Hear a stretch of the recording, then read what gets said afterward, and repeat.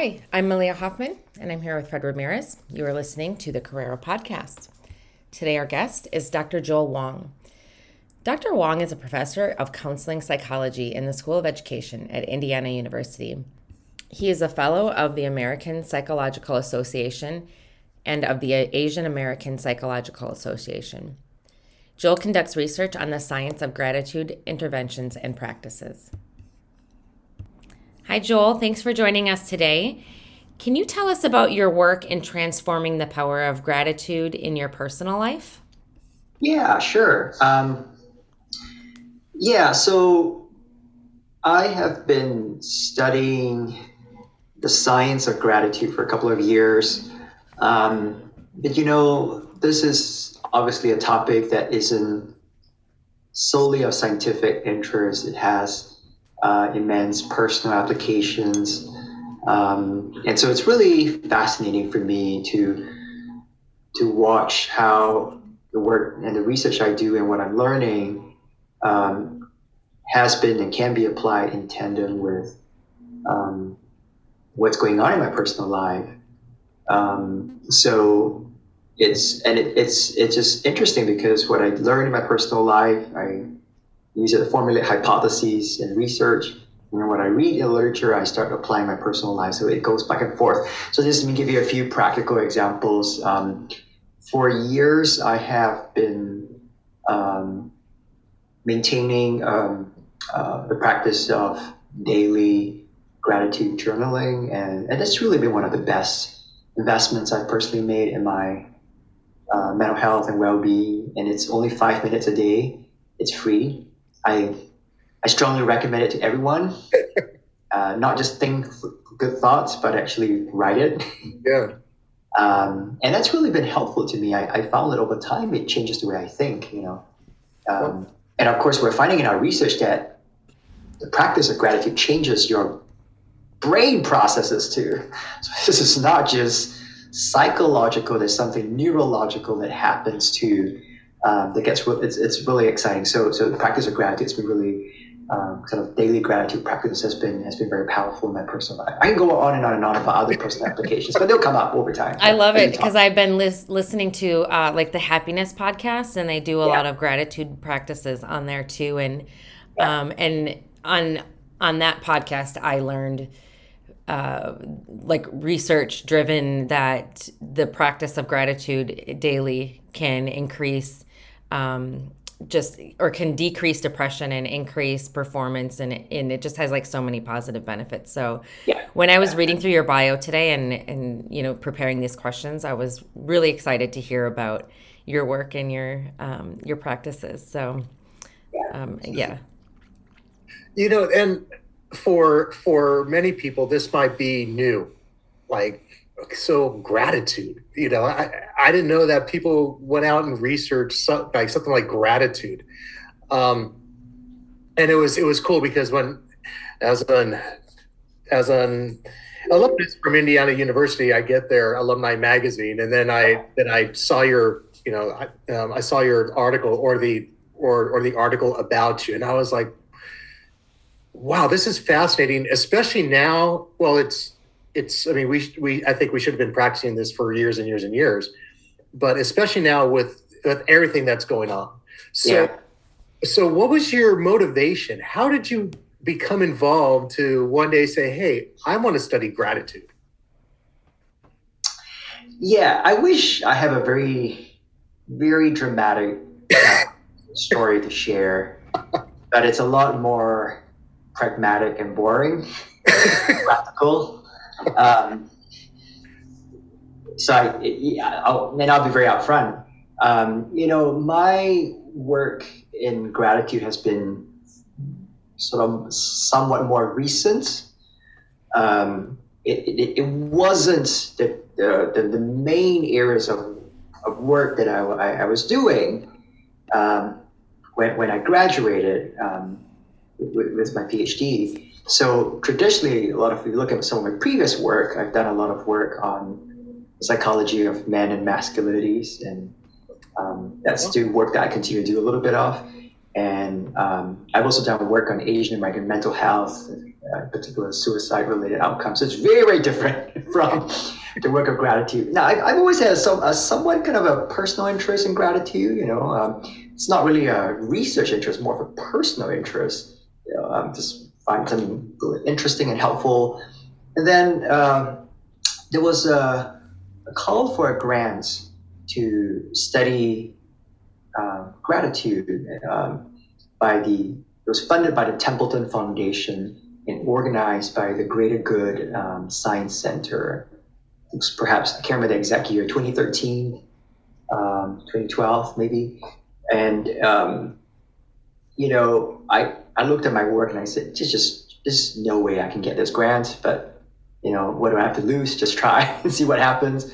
I called my friend, colleague in the psychological and brain sciences departments at IU, and Josh Brown, and say, hey, there's this call for proposal. I don't think either of us have ever done any work on gratitude, but how do you feel about? Can you recommend someone who might be able to partner with me? Maybe look at the neurological processes. I'll look at the psychological processes. And he says, yeah, I don't know. I'll do it with you. So we decided to put together a proposal. And lo and behold, we got it. It was just like there were 2% of applicants who got this grant. And wow! I sort of blown away. I wish I can claim that it was because I have a lot of expertise or experience, but I don't. I can't quite explain how we got it. But there was a turning point in my work. So it's kind of like you get into it. You do it, and the more I delve into it, the more I was like, this is good stuff, So it's really a very pragmatic and practical angle. There's a call for proposal. They give you some grant money. Looks interesting. You get it. And the more I got into it, the more I found this to be immensely meaningful. And I realized it's a topic that a lot of lay people are very interested in. And I'll just say one last thing. My background is that of a counseling psychologist, which now I'm trained as a therapist. I teach. I don't currently practice therapy, but I teach my students, train my students to do therapy, and so I continue to keep up with my skills. And I feel like maybe there's a unique angle that I bring because. The vast majority of psychologists who study gratitude are social psychologists. And what I found was that they're really, really good with the experimental designs and the theories and the theoretical models. But where I feel like I can contribute is the practical angle. Mm-hmm. How do you apply this to your lives? Yeah. And so that's kind of where my focus or my niche is shifting towards gratitude interventions and practices in a way that's very accessible to lay people. Sure, and we're gonna ask that. Yeah. But I'm fascinated because I was asked to when I was a professor to actually teach courses about brain research in schools. And yeah. So I'm fascinated. What neurological types of things, because you mentioned it, what are some of the findings that scientists are finding about gratitude and how that affects a person's brain? Okay, we'll probably have to edit this part because I need to pull out the article that we did. So give me a minute as we talk. The reason why I don't have it at the tip of my tongue is because hang on, give me a minute. That's Fred going rogue. That's okay. This happens. It's okay. You're asking a very legitimate question. It's really, really truly legitimate. It's just that that part of the work has been my colleague Josh Brown, who has taken the lead in it. And as I said, my work is more psychological. His work is more neurological. I think I understand enough of the work, and we published together. But obviously, he was the one taking the lead on it. So every time I talk about it, I always want to make sure I pull out and make sure I'm using the right words. Because I'm not, of course, for Josh, he would be able to he's going to be able to talk about it without any notes. But I always have to kind of make sure. So, okay, I got it. I picked it up.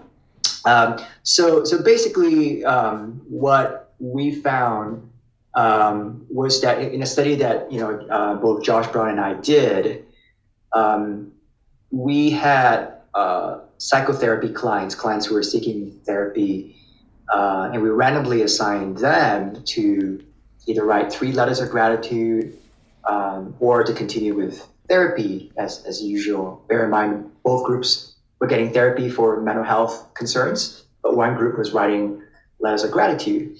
And 3 months after therapy began, we took a subset of them and put them through the an fMRI machine to measure brain activity. So you're really being scanned. Your brain is being scanned, and we're asking lots of questions about what's, to kind of induce gratitude and see what's happening. And again, with just 3 months, we were able to see that the participants who were assigned to write gratitude letters, they were showing greater activity, what we call neurosensitivity, in this area of the brain called the medial prefrontal cortex. Medial prefrontal cortex. So it's a brain area that's associated with decision making and learning. And so, of course, it's kind of like we want to be careful about, how you make sense of the findings. So we want to be very tentative. Uh-huh. But the tentative inference that Josh Brown made was that the people who were writing these letters of gratitude, there were some changes in their brain that were allowing them to become more attentive, more sensitive to experience of gratitude. So it's almost like, how do you become more grateful? How do you become more alert to gratitude? It's very simple. It's you practice gratitude to become more sensitive to gratitude. Right? So how do you become a more grateful person? Well, don't sit under a tree and figure it out. You do it, you practice it. Yeah. And then your brain becomes more sensitive, picks it up, And that's an anecdotal evidence. People find that to be the case. They start doing gratitude journaling.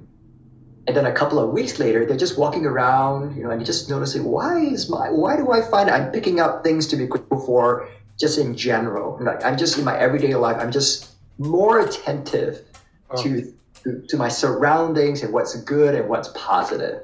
And that's again reflecting some of the neurological sensitivity that's taking place. And as a follow-up, I'm just thinking, before I changed my undergrad major, I was a biopsych major. Yeah. I'm going rogue. Sorry. Go rogue. It's fine. What I was thinking, I wonder if that process of that neurological, not change, but if something happens while someone is actually writing letters out. Yeah. And so something to think about is that, bring in subjects and have them, connect them to whatever you do, and then have them write out letters and see if there's any chemical changes taking place. Yeah. That's fascinating stuff. Yeah, and I'll add that I didn't fully explain kind of the fMRI process, but there were actually 2 parts of it. One was, one was just seeing the differences between those who wrote letters and those who didn't. Yeah. But another part of the experiments was that, while they were in the fMRI machine, they were actually asked a bunch of questions that would stimulate gratitude, right?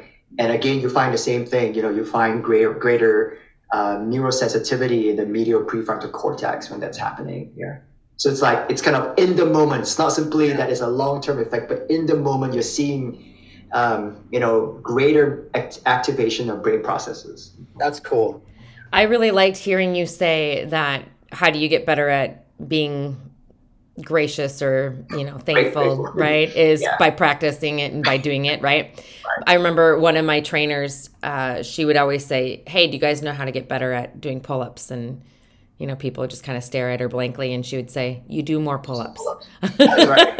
Like that's how you do it. So that's right. Like there's no quick fix. It's just you got to practice it, right? So can you tell us about the science of gratitude interventions that you might use and how they might be applied to the traditional classroom? Sure.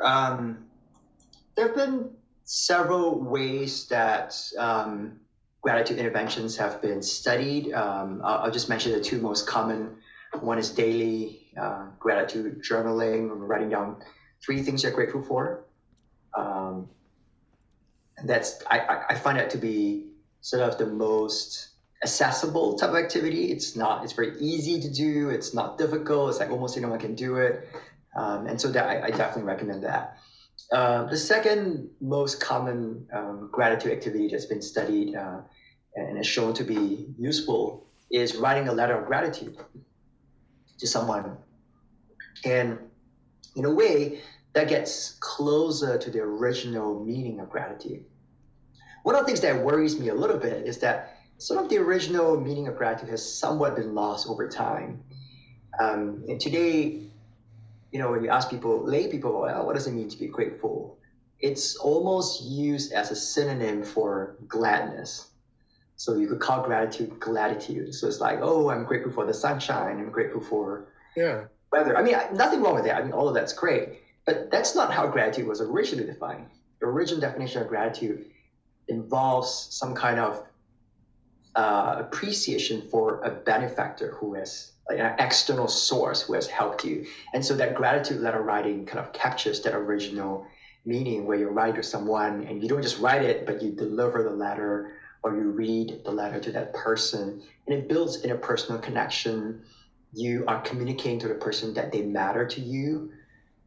You are focusing on the goodness, not just of your life, but the goodness of another person. And so you're changing even your view of the world and of people around you. And again, it's a very powerful thing. That requires a bit more effort. People sometimes like, it takes me effort to write, but it's a very, very meaningful activity. So that's number 2. And then the third, which I'll talk about more later, is, I'm a big believer in the interpersonal and social nature of gratitude. So I've been developing groups where people come together and practice gratitude together. And I think they're very powerful elements in this group practice of gratitude, which I can talk about later. I need to talk about how it applies to a classroom, right? I didn't explain that. Okay, right. So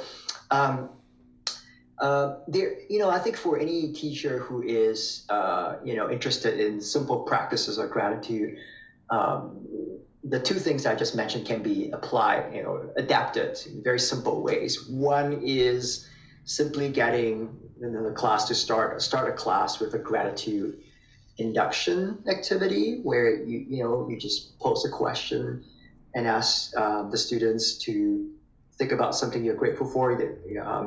I have developed a list of 100 prompts to help people to generate ideas of what to be grateful for, because I know sometimes people can't, I don't know. Well, look at the list of 100 prompts, pick one of them, and use that to generate ideas, and then you share with either the whole class or with a partner. So that's a useful thing that you can do. Or you can also say, hey, who would like to express gratitude to someone else in this class? So that's more of the interpersonal dimension of gratitude. Another student who has helped you or you really appreciate it. Those are 2 easy ways that you can apply gratitude practices to the classroom. So I saw the 100 prompts that you shared with us, right. And I'm looking at them right now, and they're really nicely organized into culture, macro gratitude, redemptive gratitude, interpersonal. Yeah, and those are really nice prompts that we'll certainly share with our listeners to practice that with their students in their class too, especially now.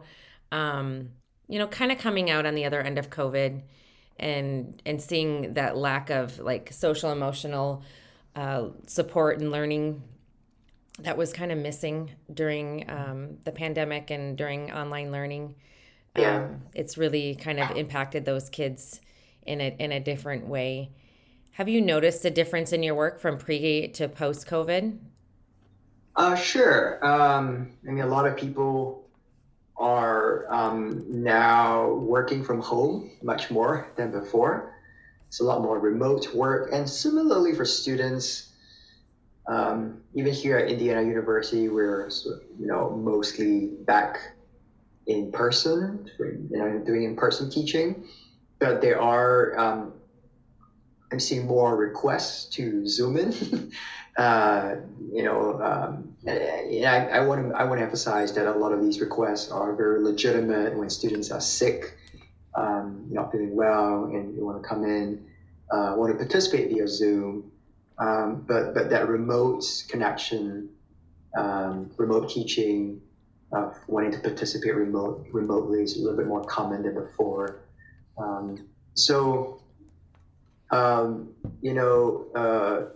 The hallways of my office seem to be a little bit more empty compared to pre-pandemic. So a lot of my colleagues are working from home.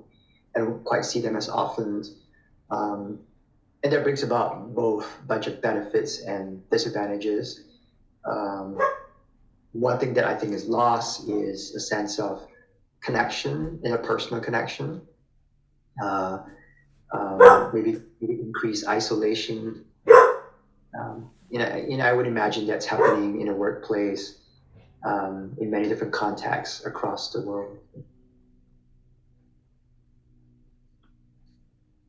And that's, yeah.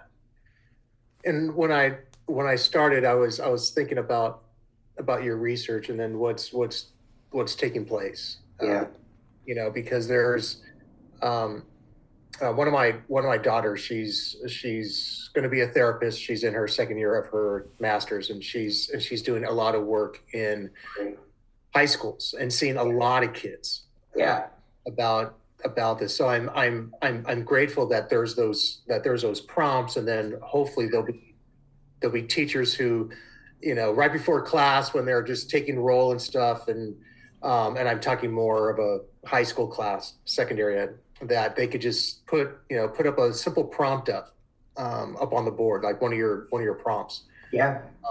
Because then hopefully they could, students could start coming to that place where, yeah, there are a lot of things to be thankful for, because with your research in suicide.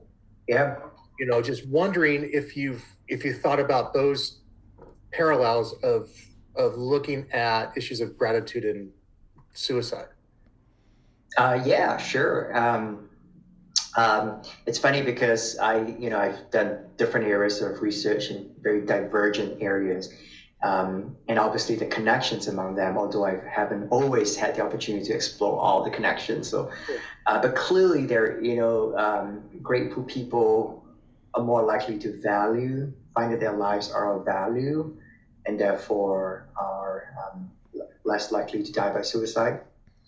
But I want to put out another angle here, which is that one of the ways you can reduce the likelihood of suicide for someone else, like a loved one, is to express gratitude to them. So we think of gratitude as well, something to help me feel good about myself, so therefore I have better mental health, therefore I'm less likely to kill myself. But one of the messages that I really want to share with the world, with your listeners, is gratitude is not just about feeling good, although it is. It's also about doing good. Not just feeling good, but doing good. So when you express gratitude to another person, you're telling that person that you matter, that you contributed to my life, that you are of value, that you are important to this world, that the world is somehow a little bit better because of you. And that is a protective factor against suicide, because people who die by suicide often feel like they don't matter. Like the world is not going to miss them.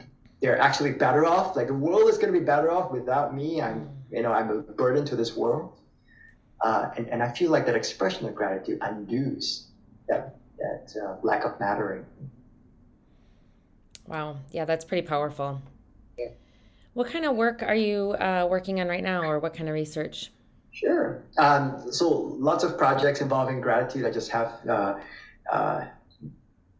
what I lack is time, so that I can get to them quicker. Yeah. I'll mention a few. A bunch of colleagues and I have trying to develop a measure of interpersonal gratitude. Expressions, sorry. So not just feeling grateful, but expressing gratitude. Yeah. because this might be surprising, but we've got lots of measures, scales that measure the experience of gratitude, but not the expression of gratitude to someone else. As I said, it's a very important part. And I'm trying to see if there's some unique processes about people who express gratitude to someone else, not just someone who feels grateful. We'll find out. That's one project. I've mentioned earlier that I've developed some group programs and developed a gratitude group program that was used to just cultivate gratitude, but I've also used it as a treatment for depression. So we have a study right now that involves using it as a treatment for depression. We're trying to analyze the results. Some of the preliminary findings are quite promising. We've compared it with some of the well-known treatments for depression and found that effects are fairly equivalent. And then a third area that I've been thinking about, it's going to take a while to come out, but when we often think of gratitude, if you look at people's gratitude journaling, it usually focuses on recent or current events. Like, something happened today or something happened yesterday. I think some of the most powerful experiences of gratitude comes when you're able to take a lifespan perspective and look back into your past.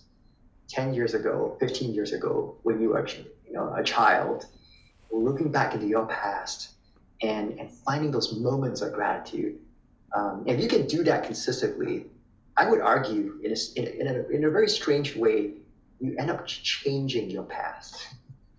Because Wow. you look at your past from a different lens, right? Where you're looking at it through the lens of grace, redemption, positivity, appreciation, and somehow your past looks different. So one example, we're doing very preliminary work yet, so it'll probably take about a year or so before this comes into play. But one thing that I've been very fascinated by is this notion of turning points in your life. We all have turning points in our life where you could say, this event or experience happened, and before and after you were a different person, right? And sometimes you can't tell it's a turning point until many years later, and you look back and say, that was a turning point. I couldn't tell then, but my decision to go to grad school or my decision to move to this city changed my life. Turning points can be negative or positive, but I'm fascinated by positive turning points, those turning points in your life that resulted in transformative positive change. So I have a hypothesis. I can confirm that it's going to be what it is, but I have a hypothesis that if we spend time thinking about, reflecting, and journaling and writing about these positive turning points in our life, you write 3 times, 3 occasions, pick a turning point in your life, you write about it, talk about how it's changed your life, that's going to increase your gratitude, and then thereby it's going to increase your personal well-being. So that's something we're hoping to test in the future. It's more a lifespan perspective where you look back into your past, not just what's happening today or yesterday. You bring up something that I've been trying to work through. Personally, and there's people from my past that are now gone. That I never had that opportunity to go on back and say thank you for everything that you did, or at least for when I was going through my master's, there was a professor that called me into his office, and I thought that I was busted for something, but he was like, you should go on. You really need to go on. And I don't know if I, now thinking back, if I wanted to strangle him or say, what, thank you. But I'm just wondering for, writing out expressions of gratitude for people that are no longer here. Yeah. Have you been looking at that, or is that a question, or, what are your thoughts? Yeah, that's such an interesting and fascinating area. I don't know of any research on that, but I have read about a therapy intervention that uses that process. So it's not been researched, but it's been practiced. So, in a very dramatic way, if I were a therapist and you were my client, Brett, what I might do is, have you maybe write a letter of gratitude, and then in the therapy session, you kind of read it.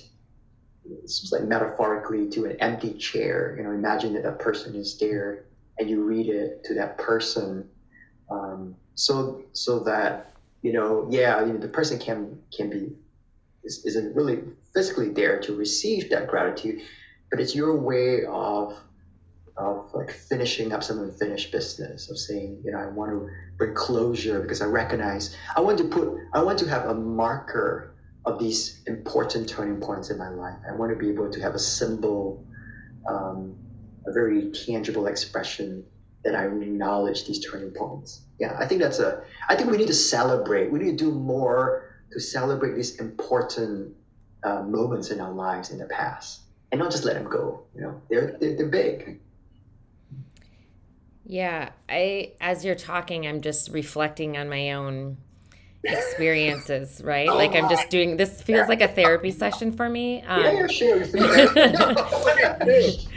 And I'm like remembering just very key people who impacted my life, who set me in the right direction to have the things that I have today and to achieve the things I've achieved today. And Yeah. I also, so my part-time gig is the Air Force Reserve, and I remember a commander who was taking, a new position, and she was going back and reflecting and thanking very specific people, and then also like broad people in jobs to enable, her to be where she is today or in that moment. And that really stood out to me too, as just being just like a humble achievement that, she was recognizing that she just didn't get there on her own. And I really appreciated that. And so I think these are really good examples of applicable ways for people to put these things into practice. And I also appreciate the connection to depression and people who might be considering suicide, because obviously, we want to try to eliminate that as much as possible, or, support people who are feeling, undervalued. But yeah, so I mean, there's just so much. I'm loving this right now. But can you tell us? So you mentioned it, I think, in one of your other responses. But you have a 6-week group program to help people cultivate gratitude. Can you talk a little bit about what that is? Yeah. So I've now developed 2 versions of it. So the traditional version is 1.5 hours, 6 weeks in a group. And it's about, you hang out with 8 people together. There are 2 group facilitators, and we have a curriculum. So you get notes, So I call this psychoeducational in the sense that, you're learning about gratitude, you're practicing lots of activities, you got tips, you got structured activities. But it's also involves a lot of sharing, a lot of group sharing. So, it's not just like a classroom where you take notes. There's a lot of interpersonal sharing. And so what happens is that we focus on a different facet of gratitude every week. So like the first week could be what I call micro gratitude, where you try to pay attention to the simple pleasures in life, little things. There's another week that focuses on interpersonal gratitude, and that's where you write the letter of gratitude, that you write and then try to read it to someone or mail it to someone. There's redemptive gratitude, where you think back of like stressful, painful experiences in the past, and you say, in what ways can I be grateful for the outcomes of some of these painful experiences, and so forth. So I find that, I mentioned earlier that, the way to become more grateful is to practice gratitude, right? But I recognize it's simpler said than done. It's like, it's not as easy as just telling people, just do it, right? Because they're like, well, how do I do it? So the whole point of this group program is it provides a little bit of structure, some activities, some tips, some strategies to help you do it. And it's so much easier to do it in a group context together with others, where you're sort of mutually pushing each other, nudging each other, right? The other elements of the group that's meaningful is that every session there's opportunities to express gratitude to each other. And I find that's very important because, as I mentioned before, that interpersonal dimension of gratitude is very important and it's part of the original meaning of gratitude. So you want to give people a chance to say, you said something that was very, very, very meaningful and it really touched me and moved me. I just wanted you to know that. And again, you're communicating to the person that you matter. You didn't just come to this group and learn. In some way, you made my life better. So that's the original version. I also developed what I call a lighter version of that. That's only 1 hour a week and doesn't have a curriculum. It's more, has a looser structure where I call it a gratitude support group. So no curriculum, but they come together and every week they share about things that they're grateful for. And again, there's a sort of a theme every week that you can talk about. And my hope is that this lighter version can be facilitated by lay people and it's much more accessible. We've done it through Zoom. So the goal is to make this, I modeled this after the AA program, Alcoholics Anonymous. So, something that is very open, very accessible, free, and non-stigmatizing, and not too burdensome, for people to participate in. You were, and with that, I could see a lot of classroom uses. Or something like that, Sure.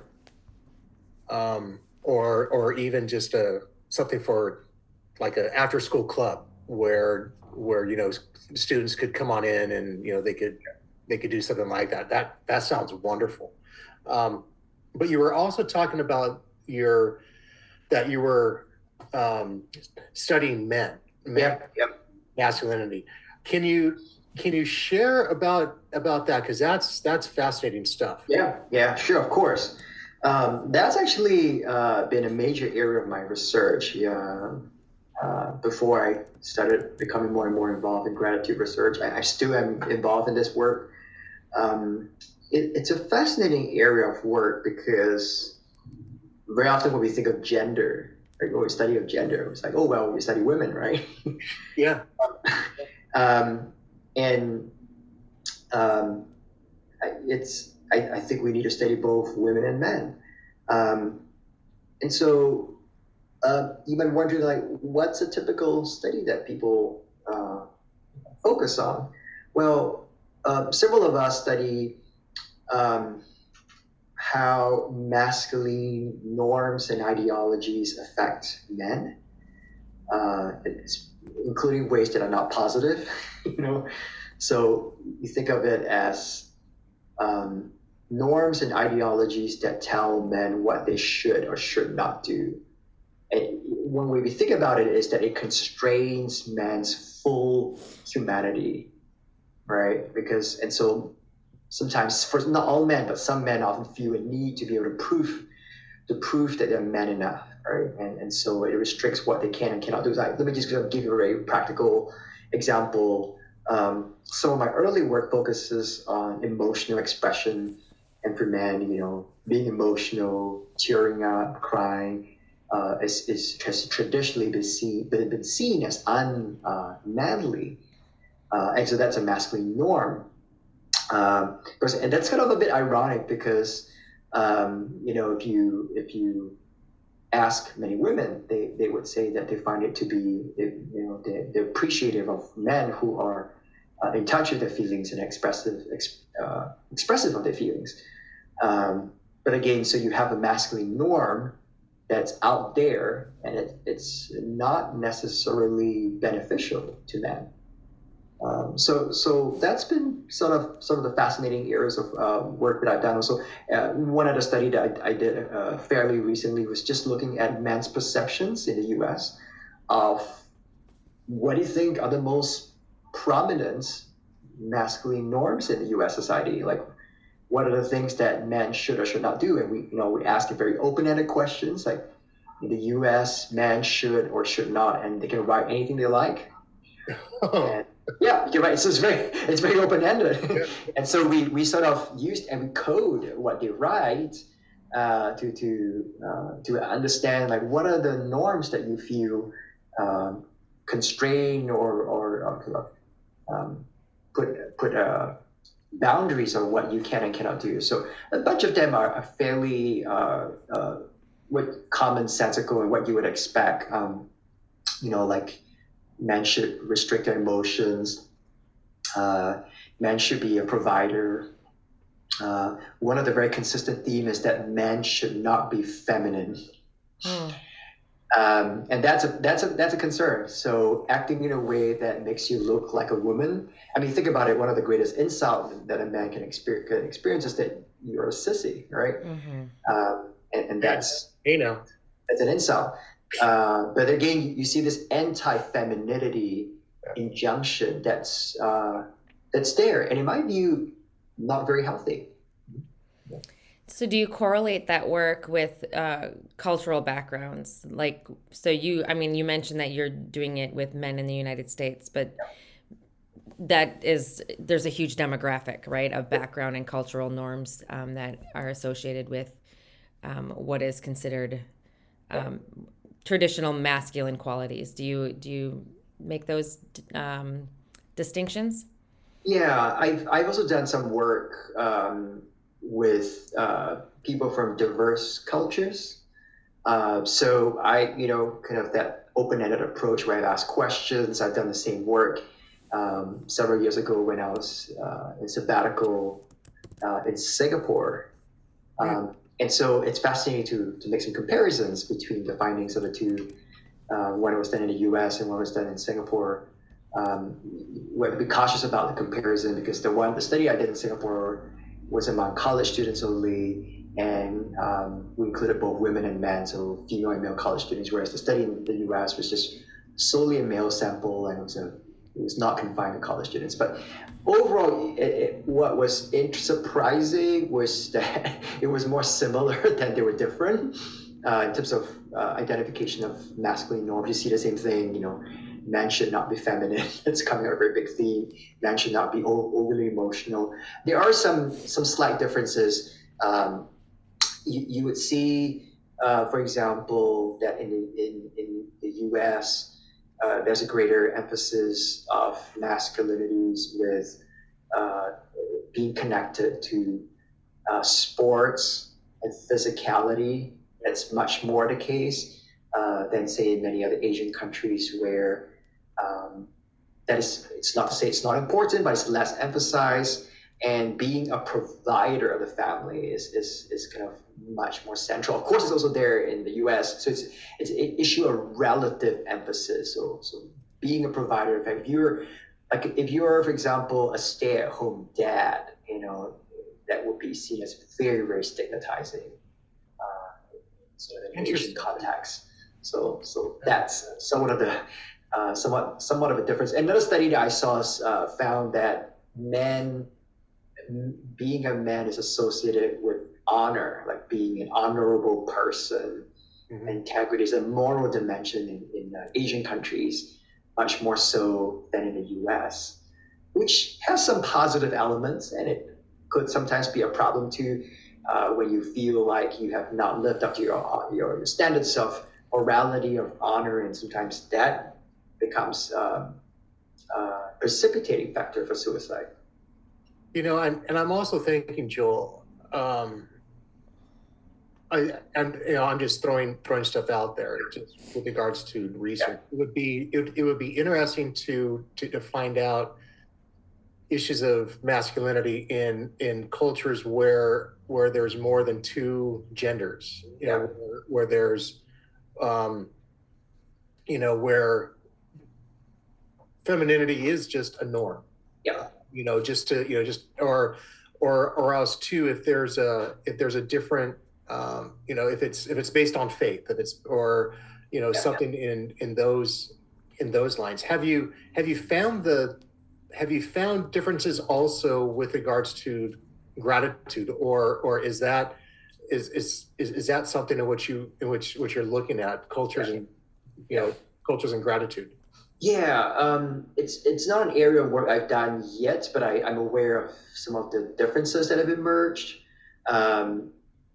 two things I'll mention is that for example, in Japanese culture, one of the ways that you express gratitude is to apologize. Oh, Lots and lots of apology. That's the way you express gratitude. So, if like someone gives you a gift, say, "Oh, I'm so sorry to trouble you," and it's really a way of saying thank you. Interesting. And of course, you get some cultural misunderstandings because if you work with someone who's Japanese here in the U.S., then it's like, why do you keep apologizing? Don't apologize. Don't be sorry. It's like it's not a big deal, and it's like they're not quite saying that they've done something wrong. They're really expressing gratitude to you. So that's an interesting thing. The second thing that comes out is that gratitude expressions often come about through acts of service or gifts, much more than verbal expressions. So, it's like words are cheap. Yeah, you can't say anything you like that. So what's the big deal? But it's the presents that you buy for someone, or you do gifts, or you perform acts of service for someone. That's the way you express gratitude. So, I think that's, and I feel like they're lessons that can be learned both ways. I feel like in Asian cultures, I think there's room for folks to experiment with more verbal expressions of gratitude, right? And here in the West, I think there's opportunities to learn sort of more behavioral expressions of gratitude that can be very meaningful. I like that. Mm-hmm. Can I just go back very quickly? I know we were talking about masculinities. One more thing I wanted to say, which which I want to make sure it's not left out. And that's when we talk about men from diverse cultures. And so, for example, in the U.S., the study of men and masculinities isn't just about, what are some cultural differences in the way you express masculinities. But a lot of researchers, including myself, have studied how masculinities involve a hierarchy where there are experiences of oppression that comes up. So one area of work that we've done in the past is this notion of gendered racism. So you find that the stereotypes and the mistreatment of certain racial minority groups differs between men and women. I'll give you one very practical example. Stereotypes about African American men overlap in some ways with stereotypes of African American women, but they're also different in some ways. They're unique features that are there that are, so we call that gendered racism. The same for Asian American men. There are stereotypes for Asian American men that are different from stereotypes for Asian American women. Not to say they're worse or they're better, but they're unique elements there.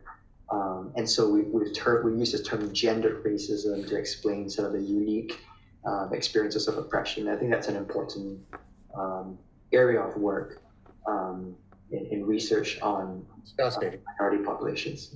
Yeah. Yeah, wow. There's a lot here. So I really appreciate you sharing it all with us today and just giving us a little taste of it. And I'm actually kind of excited to go in and look at some of your work that you've written and published. So we really appreciate your time today. But as we wrap this up, we like to ask our guests what their call to action is. So this would be the one thing that you would wish to leave our guests with as a takeaway from you. So what is your call to action? Yeah, I've been thinking about that all of yesterday and today. I'm going to return to the theme of gratitude.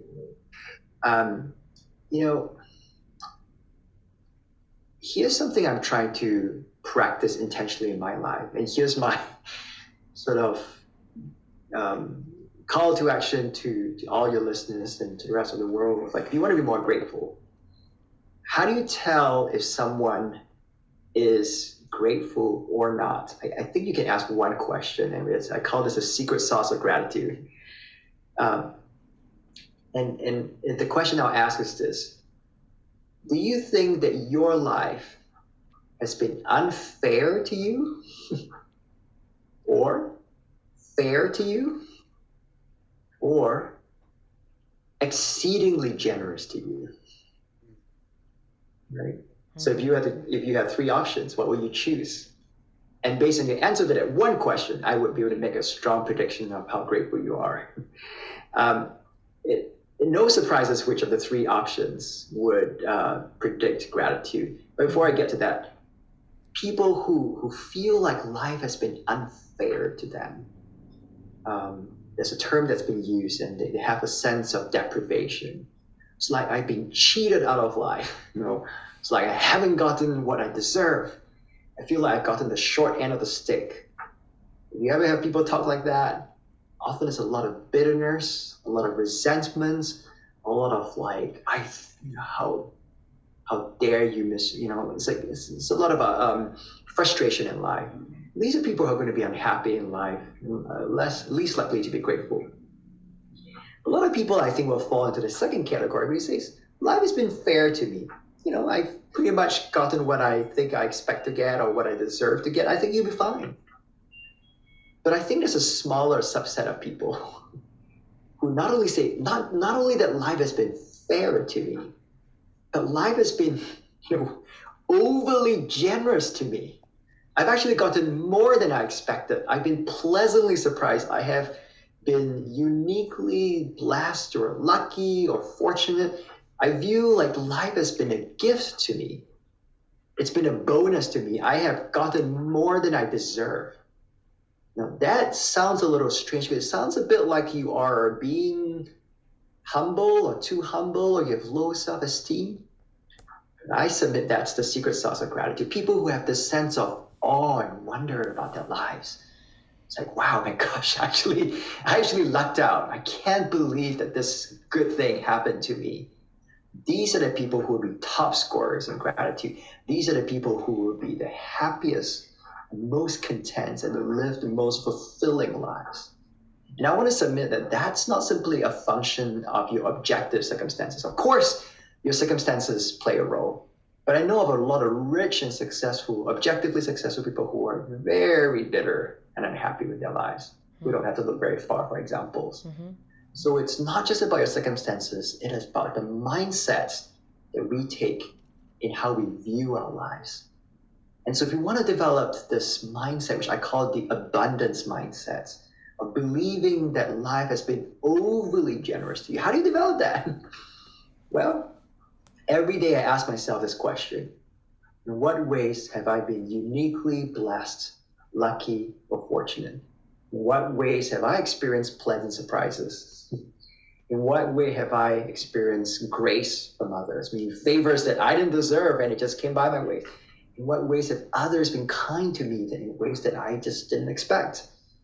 All right. In what ways have I been successful, despite maybe not quite my abilities? Just, perhaps of average abilities and have achieved success that I never quite expected.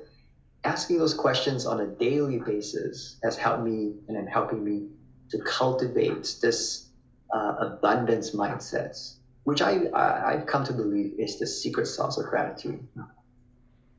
I love it. That's wonderful. Yeah. Well, Joel, thank you for sharing today. Thank you for sharing your work.